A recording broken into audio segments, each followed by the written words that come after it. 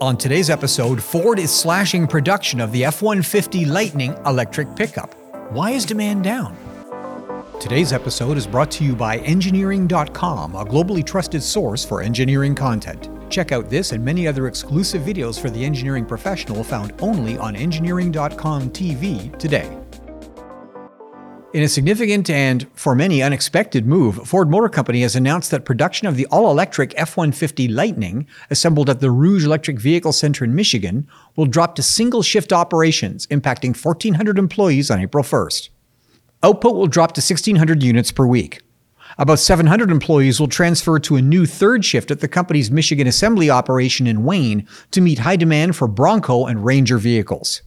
Now, Ford recently announced structural changes to split the company into two primary business units, Model E focusing on electric vehicles and Ford Blue, which will build internal combustion engine machines.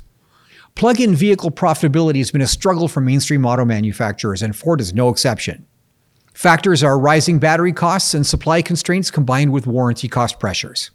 At the same time, the gasoline-powered Ford Bronco has proven to be a hit with SUV and off-road driving enthusiasts, while the Ranger pickup line was recently redesigned. Their popularity is not surprising. Light trucks and sport utility vehicles are the most sold, highest-margin vehicles in America, and industry analysts attribute slow EV adoption in this segment to several factors.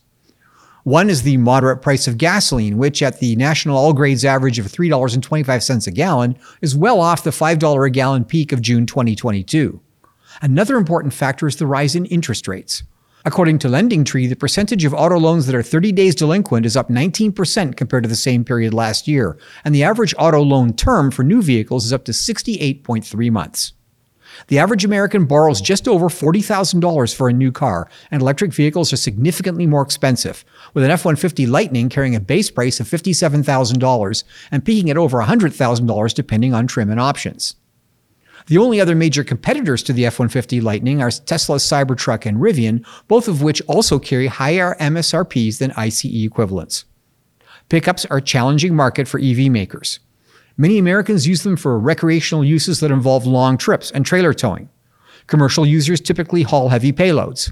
Both are range killers for electric vehicles, and the installed user base in both recreational and professional categories is too small at this point to draw conclusions about performance, reliability, and longevity. Hunters and fishermen will have a fundamentally different take on consumer satisfaction compared to a tradesman, but commercial users will likely be the first to measure utility on a cost-per-mile basis.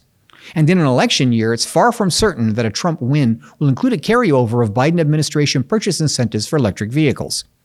Ford may be hedging their bets, or they may simply be overwhelmed with orders for two popular, high-margin vehicles that need the production resources currently used by Lightning.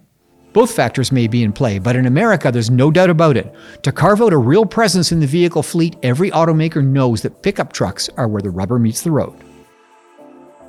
Well, that's it for today's audio version of This Week in Engineering, brought to you by Engineering.com. If you like this podcast, subscribe to Engineering.com to get personalized story recommendations, follow topics you care about, and participate with the global engineering community. You can also watch this podcast as a video along with our other exclusive series only on Engineering.com TV. Thanks for tuning in.